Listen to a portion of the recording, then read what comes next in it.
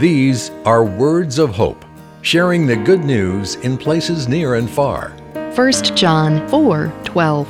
No one has ever seen God, but if we love one another, God lives in us, and His love is made complete in us.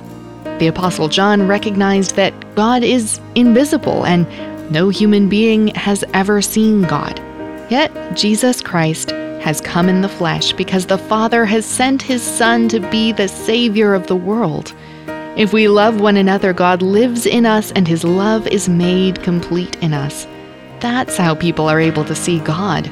We can only do this if our lives abide in Christ, for as God abides in us, His love is perfected in us. This has been Words of Hope. You can find our free daily devotional in Google Play and the App Store.